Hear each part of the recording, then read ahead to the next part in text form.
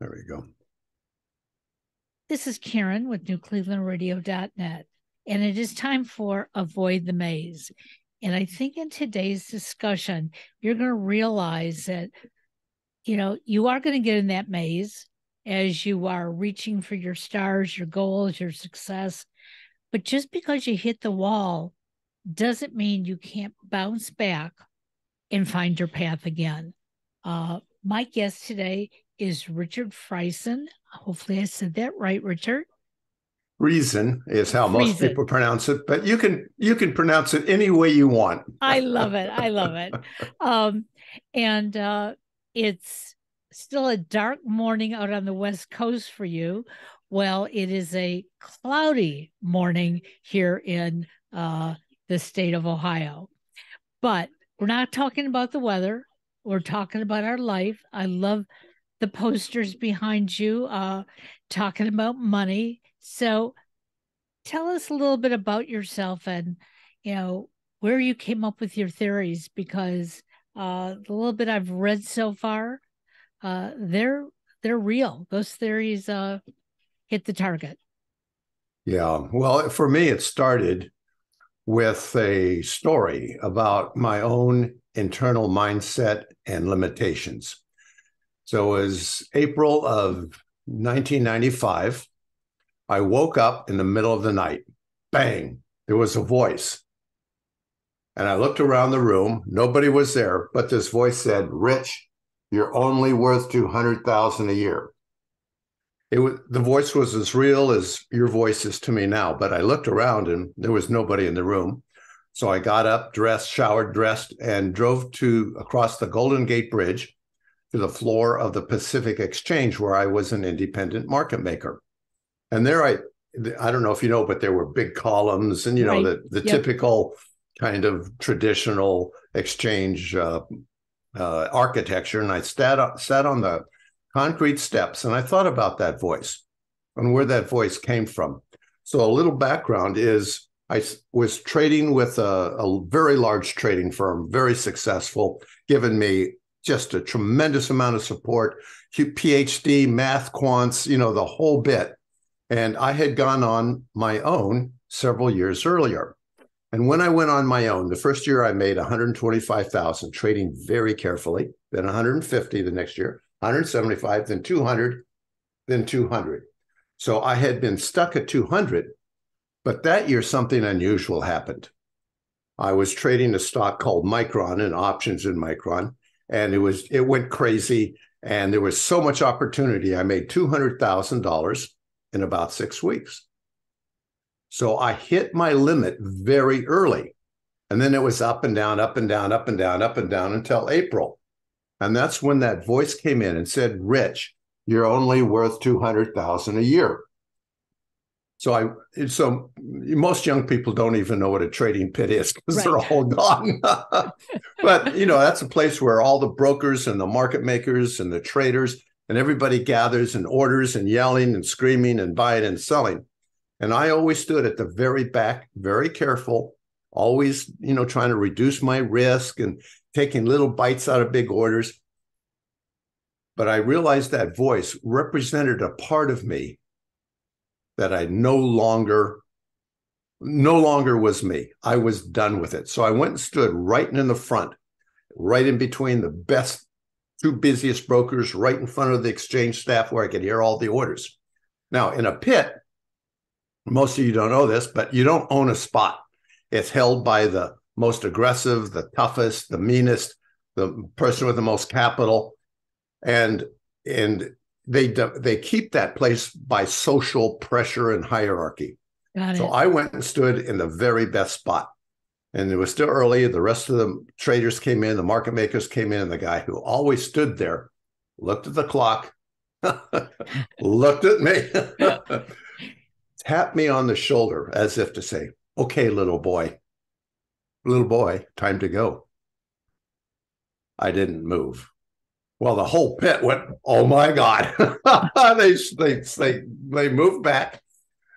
We started a shoving match. The exchange official said, "You guys, you get into a fight, it's a $10,000 fine." I held my ground. The bell went off, and I went nuts. Buy 50, sell you 20, buy and sold them. Rich Friesen was done with that internal voice. And when I started building a trading firm from those profits, about a third of the traders would just take off and use my system and make money. A third would do okay. It wasn't bad. But a third just couldn't do it. Same opportunity, same everything. So I brought in a hypnotherapist. And what we discovered, there were internal limitations, just like I had a belief system about our worthiness and our values. And that eventually led me to write the book, A Private Conversation with Money, and also to look at my life and to help my clients in terms of from their deepest identity to their beliefs about the world to their behaviors, where in that stack are they stuck? And once we stop looking at just symptoms up here, then we can really get to work. Well, what you're talking about is any kind of change we need to make, because we all do get stuck. I've repeated over and over again on this show that I was stuck until I was about 50. I finally got a job that I really, really liked. I was doing well at it, but the culture was so horrible that I was miserable all the time. Mm-hmm. But I kept telling everybody I loved my job because I loved what I did. But if I had to walk out of that little circle, I was miserable. Mm-hmm. And my husband kept saying to me, "You're so good at what you do. Go somewhere else. Take what you've got." And I was frozen. I just kept thinking, well, I'm 50, so this is where I have to stay. Yeah. And I waited another 5 years. And finally I said, this is not for me anymore. Mm-hmm. But I didn't have any structure. It was like I had to create that structure. Today, most of our listeners don't have to really create it, because there are people like you and me and others who have said, hey, we've been stuck. Here's some tools for your toolbox. So you heard this voice, and I'm sure there are people out there going, oh, that's sort of woo-woo, but you know what? That's your internal thoughts. You knew that you were worth much more than that. Yes. So you took this guy's spot, and now you're trading with all of the bigwigs, right? Mm-hmm. Did that make you more confident of what you were doing then? I think the confidence was there, but I just didn't want to recognize it. In other words, we all have these internal conflicts and these internal voices. Like when we started working with traders, and if I look at my clients now that are entrepreneurs and business people and all over the place, is that from the time they grow up, they have different messages about money, wealth, and success. And one of them is money is evil. Wealthy people are assholes. You don't want to become one of them. Or, oh, money comes and goes and we don't worry about it. Just all sorts of messages all across the spectrum. So they get those messages that are embedded. And sometimes there's a reaction against them and we actually go the opposite way. But nevertheless, it's not a chosen belief system. It's inherited. Then we go to school and we get messages about our worthiness from teachers in school. I know they thought I was retarded, for example, and that's because I couldn't see the blackboard. Amazing. So so when they got glasses, all of a sudden I wasn't retarded anymore. But, there was a message somehow in there that I was not as worthy, and I absorbed it on the deeper level. Then we get to the cultural levels right now, and there's a huge break in the culture around money, wealth, and success from the conservatives, from the progressives and liberals, and you absorb those and the anti-wealth, the anti-money, the taxation, and all those issues. Now, you have all that stuff internalized, and we're expected to have full energy, focus, mission, and going for what we want. Oh my gosh. So my goal was to take that voice that just came to me in the middle of the night and said, how can with my clients make it intentional? How can we elicit those voices, find out the internal conflicts, and then develop rapport with money, wealth, and success? So that's been my job, and that's why I wrote the book. So how long did it take you to write the book? I'd like to say 6 months, but 4 years off and on. Scott Adams, the Dilbert cartoonist, gave it 2 thumbs down about 4 years ago. So I went through a number of revisions, and now I'm happy with it. But it took 2 editors. It took a lot of work, and I think the next one will go faster. But boy, because you don't know where you're going. You don't have a clear vision, and you're kind of struggling as you go. You go down a lot of dead-end streets. So, but I'm really pleased with it now. But you got through those dead ends. You followed a different path, and eventually you got out at the other side. The book was done. It was published, and it's for sale. Right. You know, and what you're talking about is persistence. I had my own. We all project our own internal pain. And my pain was I was not worthy. And so I look at my kids and my grandkids and my community and say, how can I help people short circuit that path that took me so many decades to get through? Well, and the reality of it is each of us has to see that what we've been doing isn't really working, and find that confidence to say, okay, I'm going to do something different. And it's okay if I make a mistake along the way, but I must learn from it. It's interesting because I know the way I was raised. I have 2 older brothers, and I was always told, your brothers are going to be the leaders in this family. You can follow, or maybe you'll be lucky enough and marry a man who is a leader. Man. And yet my mother was a very independent woman. Okay. And I couldn't understand these messages. Why can she do all these things, but she thinks I need to take a back seat?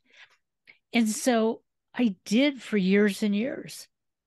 Especially if I was in the company of my brothers after we became adults, I'd sit back, I'd let them do the talking, because I was afraid if I said anything, it was going to sound stupid. And so when you're talking about these voices in our head, it's our parents didn't mean to tell us these wrong things, but they did.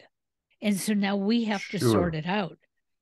And so it took me until my 50s, but that's okay, because now I've turned that path. And that's for all of our listeners and all of your clients. It's never too late.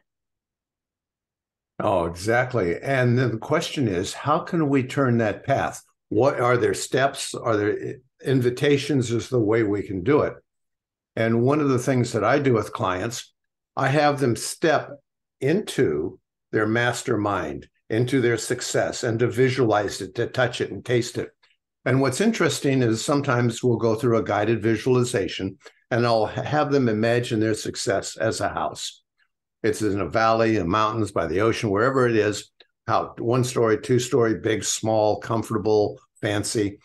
And then that success we'll step into it. What are the attributes? What are the beliefs? How do you see yourself? And then what's interesting is some people don't know how to even feel, describe, touch, or taste that success. Right. And just like me, if we can't visualize it, if we can't see it, if it's not really concrete in our mind, our survival mechanisms will go, no, Rich. No, Rich. We don't know what's going to be there. And as strange as it sounds, our survival mechanisms encourage us to repeat our survival process. So, for example, if you grew up with a very judgmental mom or a very critical dad, what you will do is internalize that sometimes and be self-critical to kind of beat their criticism. So that's our survival mechanism. So if you meet a mate, for example, that's very accepting and warm and loving and allowing you to be, you will work to make them into that critical part because that's how you survived. Right. You are so right. And many of us go through life just surviving because we think we're the only ones with those negative thoughts. Yeah, indeed. It's interesting. There's a woman who I've met online, and she's been very successful in her life, but she's come to a wall right now, and it says, you know, she made mistakes, and even though she was successful and knew people, you know, her life is over. And I asked her, well, you're still breathing, you're still eating, Yeah. you're still feeling hot and cold. So your life is not over. And do you want to spend the rest of your life just this shell of a person? And she keeps saying no, but she's not quite there that she's willing to make the changes. I found when I had to make my changes, I had to be very blunt with my husband and my son and say, I can't stay in this job anymore. I don't know if I'm going to be able to get another job because people look at your resume and they figure out how many years you've been working and now you're too old for them. But within a month after leaving, I said, I want to put my writing skills to work. And I had been blogging, and I saw an ad for somebody who was looking for a blogger, a big national corporation. And in the back of my mind, why would they want to hire me? But I thought, I'm going to try for it. Within 3 days, I was blogging for them. And it was like, you know, you got to take that step forward. You never know if you don't take the chance. Yeah. Yeah. Oh boy, that's such an inspiring story. So the question, what I'm always fascinated with, what was that kernel of a belief or an identity or a behavior that allowed you to take that step that and modeling that for other people? So I chose to make this step. If I go dig back into my world history of my life, I was digging back because I realized I've been trying to make everybody else happy in everything I do. And I believed what my paternal grandmother told me. You make somebody happy, Karen, you're going to be the happiest person on earth. And I asked her if she was, because she was a pleaser. And she said, I think so. And that's when I realized, you know what? I don't want to think that I'm happy.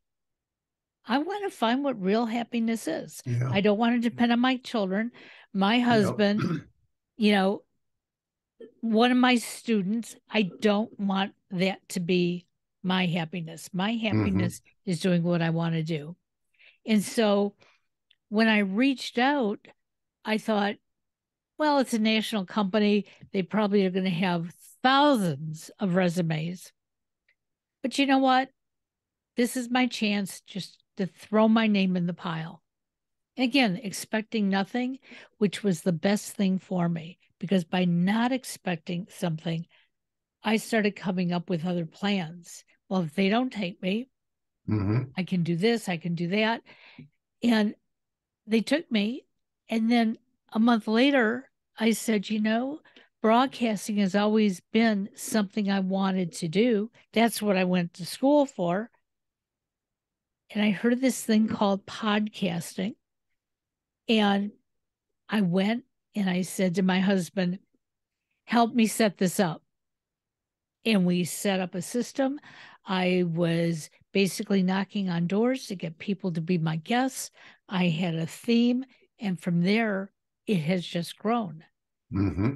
But I could have been that scared little girl, Right. and say, you know, I never had a chance in my life because I was waiting for somebody else to give me that chance. Yeah. So stepping into that belief system, their identity, can be a major shift for some people. And that's why a coach or a process that invites you into it safely. So, in other words, when we're making a major change, we only do it if we can do it safely and our survival mechanism is okay. So, rehearsing that change oftentimes will go down to, well, is this just a behavior that needs to change? And sometimes it's a simple behavior, and I have steps to make behavioral change. Sometimes it's a belief about the world and how it operates, like they're out to get me, kind of a belief system. And sometimes it's all the way down, I'm not worthy. So by working through those different layers, we can then determine where the person is stuck and then make that invitation. We'll check all the voices, like the voice I had, like when I have them in their imagination approach their home, their worthiness home, to look back and see who objects. And sometimes my dad is there going, if you become successful, you're going to become an asshole. You know, don't do that. Sometimes it'll be a peer group who says, well, we're not successful. And if you become successful, you're out. So all these imaginary things come up. So we look at what are all the things that stop us from going there through this guided visualization. And we hear all the voices. And one of the things, and I saw one of your earlier podcasts about acceptance. My gosh, if we can discover what is going on in the voices and accept them and say, it's okay, Rich. It's okay that you had your voice in the middle of the night. Now, once we've accepted, we can now say, I'm an agent. I can now decide what I want to do and where I want to go from here. So I loved how you put that all together, because there are so many people still out in broadcast land who don't understand what coaching is about. Mm-hmm. I had somebody who called me, and I, did a 30-minute conversation with them to see if we were going to be compatible. And they kept saying, so are you going to be like my last therapist? And I said, no, I'm not a therapist. Mm-hmm. Okay. I'm a guide. That's what a coach is. I'm going to Mm-hmm. guide you. And I'm going to use tools that I've created, but I'm going to use tools that other coaches have also created, because we're going to find the right tool for you. And what's right today may not be right tomorrow. Now, I have to admit, my first connection with a coach, I didn't believe there was going to be a connection.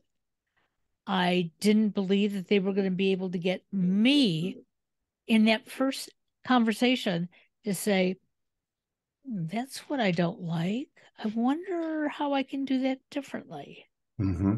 And they just let me talk, because I was coaching myself through it. Indeed. And I also had that same experience this past weekend. So all last week I was in Fort Worth, Texas, taking care of my son. He had emergency surgery. So Mom went down there and basically left everything behind. But I was going through some sort of a crisis on Saturday. I could not figure it out. My stomach hurt, my head hurt, and it wasn't sick. It was something internal that was just grabbing at me. So I called one of my coaches and I said, I have no idea what's going on, but this is not how I want to be on my last day with my son here. And as I started talking, I knew exactly what it was. He's really my buddy. And part of me felt I was leaving him too early. And almost every pain I was having are the same pains he's having, as he's recuperating. Oh. And That's I realized, fascinating. yep, I took them on to try to convince myself I should stay longer. But it was in the middle of that conversation with her, I said, well, I'm moving. So if I'm moving around, even with this pain, I'm capable of taking care of myself. Mm-hmm. And then out of the corner of my eye, I see my son is taking care of himself. And it was like, and figured it out, walked through the steps, and I then was able to move forward. And that's what it sounds like you've done as well. Yes. And what you've described so well is an invitation to our clients that if we, I mean, I hear coaches talk about willpower, discipline, managing your emotions, controlling this. That is one method that works if people are really on the precipice of going forward. But for most of us, there's no such thing as willpower and discipline. But if I can invite them to a better stage with awareness and acceptance where they go, oh, that feels better. Then we've got a positive draw toward a new way of being or a new belief system. And then if we can do it for 5 minutes, we can do it for 10, an hour, and 2 hours in a day. So as a coach, the constant invitation is to step in to a state that honors our values, feels better in the moment, and gets us to our goals. And if we can continually make that positive invitation as a draw, then I think that we can do a much more service to people than telling them to just be more disciplined or control your emotions. And, that has never helped me when somebody has said that to me. In fact, it makes it harder to control your emotions or harder to do something differently. Yeah, because what you're doing is you're saying, control yourself, more willpower. You're setting up an internal struggle with the language itself. Like whenever a client says, well, I'll try to do X, Y, Z, I'll stop. Whoa, stop. We're trying. That means we're setting up an internal struggle. So rather than trying, I make an invitation to something that feels better. So when you started writing your book, and because it's so prominent behind you, I want to make sure that we really talk about it. What does it mean, a private conversation with money? What is that title? Well, what I've done is I've got over 1,000 assessments of people who have problems in terms of their financial life. So I have almost every issue that could possibly be imagined. And what I did is I dumped them on the character Joe, the poor guy. He got all the crap from everybody I've ever coached. And so he is a very liberal, progressive journalist, angry about wealth, angry about money, angry about his life. And his whole thing is just being upset. And so he starts having a conversation with a character called Money. And Money, in a Socratic kind of a dialogue, just takes him through his beliefs, his identity, his behaviors. And Joe just resists. I mean, he pushes back. He's angry. He doesn't want to listen. But eventually, Money invites him to a state where he ends up looking at money as a certificate of appreciation. So, for example, Karen, if I do something for you, you give me a certificate of appreciation. And I say, well, I added value to Karen's life, and she gave me certificates of appreciation, and vice versa. I will give you certificates of appreciation for value you add to my life. So the more certificates of appreciation we collect, the more value we've added to other people's life. So we make that transfer from all the old names, all the old belief systems, to adding value. So, for example, back in the 70s, I don't know if you remember, the vision boards were popular, and people put on mansions and fancy cars and all that stuff. Well, our vision board is a value vision board. What value are we going to add to other people's lives? And we put that at the right end, at the end. Now, what do I need in terms of skills, communication, people I know? What are all the pieces I need to add value to others? Now, as we put those pieces into place, we add value, we collect certificates of appreciation. And here's what explodes some people's mind. You ready? I'm ready. The more certificates of appreciation we collect, the more value we have delivered to our family, to our community, and to the world, our customers, our clients, our employers, and our employees. Makes sense to me, because we all want to be appreciated in life. Yeah. And if we've allowed ourselves to think that we are not, it piles on. My first marriage was not a great marriage. Luckily, we've come to terms many, many years later. Never thought that would happen. But when that marriage ended, I didn't think I had a value. And it was a very dear girlfriend of mine who said, maybe he doesn't have the value. Did you ever think about it that way? Maybe you're worthy. Maybe he's not. And you know what? She said to me, it doesn't make any difference. You're starting a new path. Mm-hmm. So where do you want to take it? You can create it.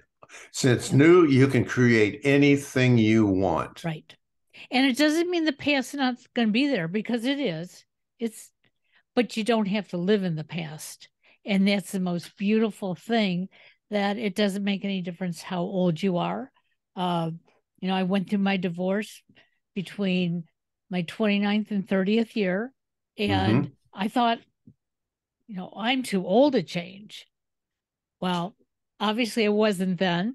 And I haven't been recently, because I just keep saying, look, as long as I'm moving, breathing, and having emotions, I'm living. So why don't I live my best? Shoo, I wish I could underline that and highlight that and put exclamation points around it. Well said. So how can we find your book? Because I know my listeners are going to say, wait a second, Richard has some great ideas. And maybe if I read the book or thumb through the book, I'm going to learn something more. Well, it's on all the major book outlets, Amazon, A Private Conversation with Money, paperback, hardback, and we just released the audio version. So it's all there. And a special offer for your listeners is if they go to conversations.money/maze, M-A-Z-E, there will be a free online course that goes along with the book, and you can follow the exercises with Joe in the online course. How wonderful is that? I think that's something that everybody should do, because, sometimes we are just so stuck that we don't even know how to make changes. I know every month when my husband and I sit down and we put everything in the bill pay, some months we, congratulate ourselves that our bills have come down, and hey, but that excitement doesn't last forever, because our life isn't centered around that.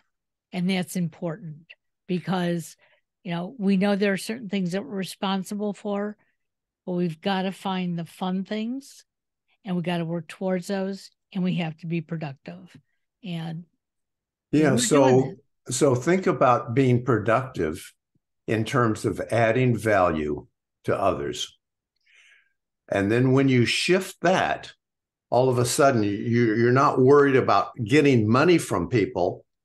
You shift to delivering value. Now, one of the things that from your history is, my brothers are more worthy. I have to follow along. I'm not really worthy. So if that belief is there, then we tend to discount the value we're adding to others. Right. So if you come and say, here I am, it doesn't matter how old I am, I'm adding value to others. Exactly. And I deserve certificates of appreciation for that. Wow, what a major shift. That makes such a difference in the energy, the drive, and the resilience. Well, and I have to tell you, 6.5 years ago, when my mother was dying, I was staying with her with one of my brothers. And typically, he's the brother that would do everything for my parents. And he looked at me and he said, "You know what to do. I'll be here to support you." I looked at him and I said, "No, you know, you're the son, you're older." Yeah. And he looked at me and he goes, "No, I have more confidence in you than I have in myself." And my brothers, and both my brothers are the same way. And it's like, okay, so I was this little pesky sister for so many years. And now we see value in each other. And You that know, is I amazing. had a coach who saw more value in me than I saw in myself. And just that was so startling. And it sounds like a similar story to find people who value you and see value in you. My gosh, that then has an invitation to accept that internally. Well done. Well, thank you. And I'm so glad you were on today. Great way to start a week. Um, I want everybody to go out and get the book. It's not going to make Richard rich, but No. it will make the rest of us a little bit richer if we can gain some knowledge and, just take those steps forward, because none of us really want to go backwards. I don't want to be a teenager ever again. So Oh, boy. I'm on the right path. You were such a delight. Thank you so much. And we'll be in touch. Well, thank you, Karen. And I appreciate you sharing yourself and your own story, because I think that is a powerful way to invite people into a life that enriches them. Thank you. Absolutely. Thank you. Bye-bye now. Bye-bye.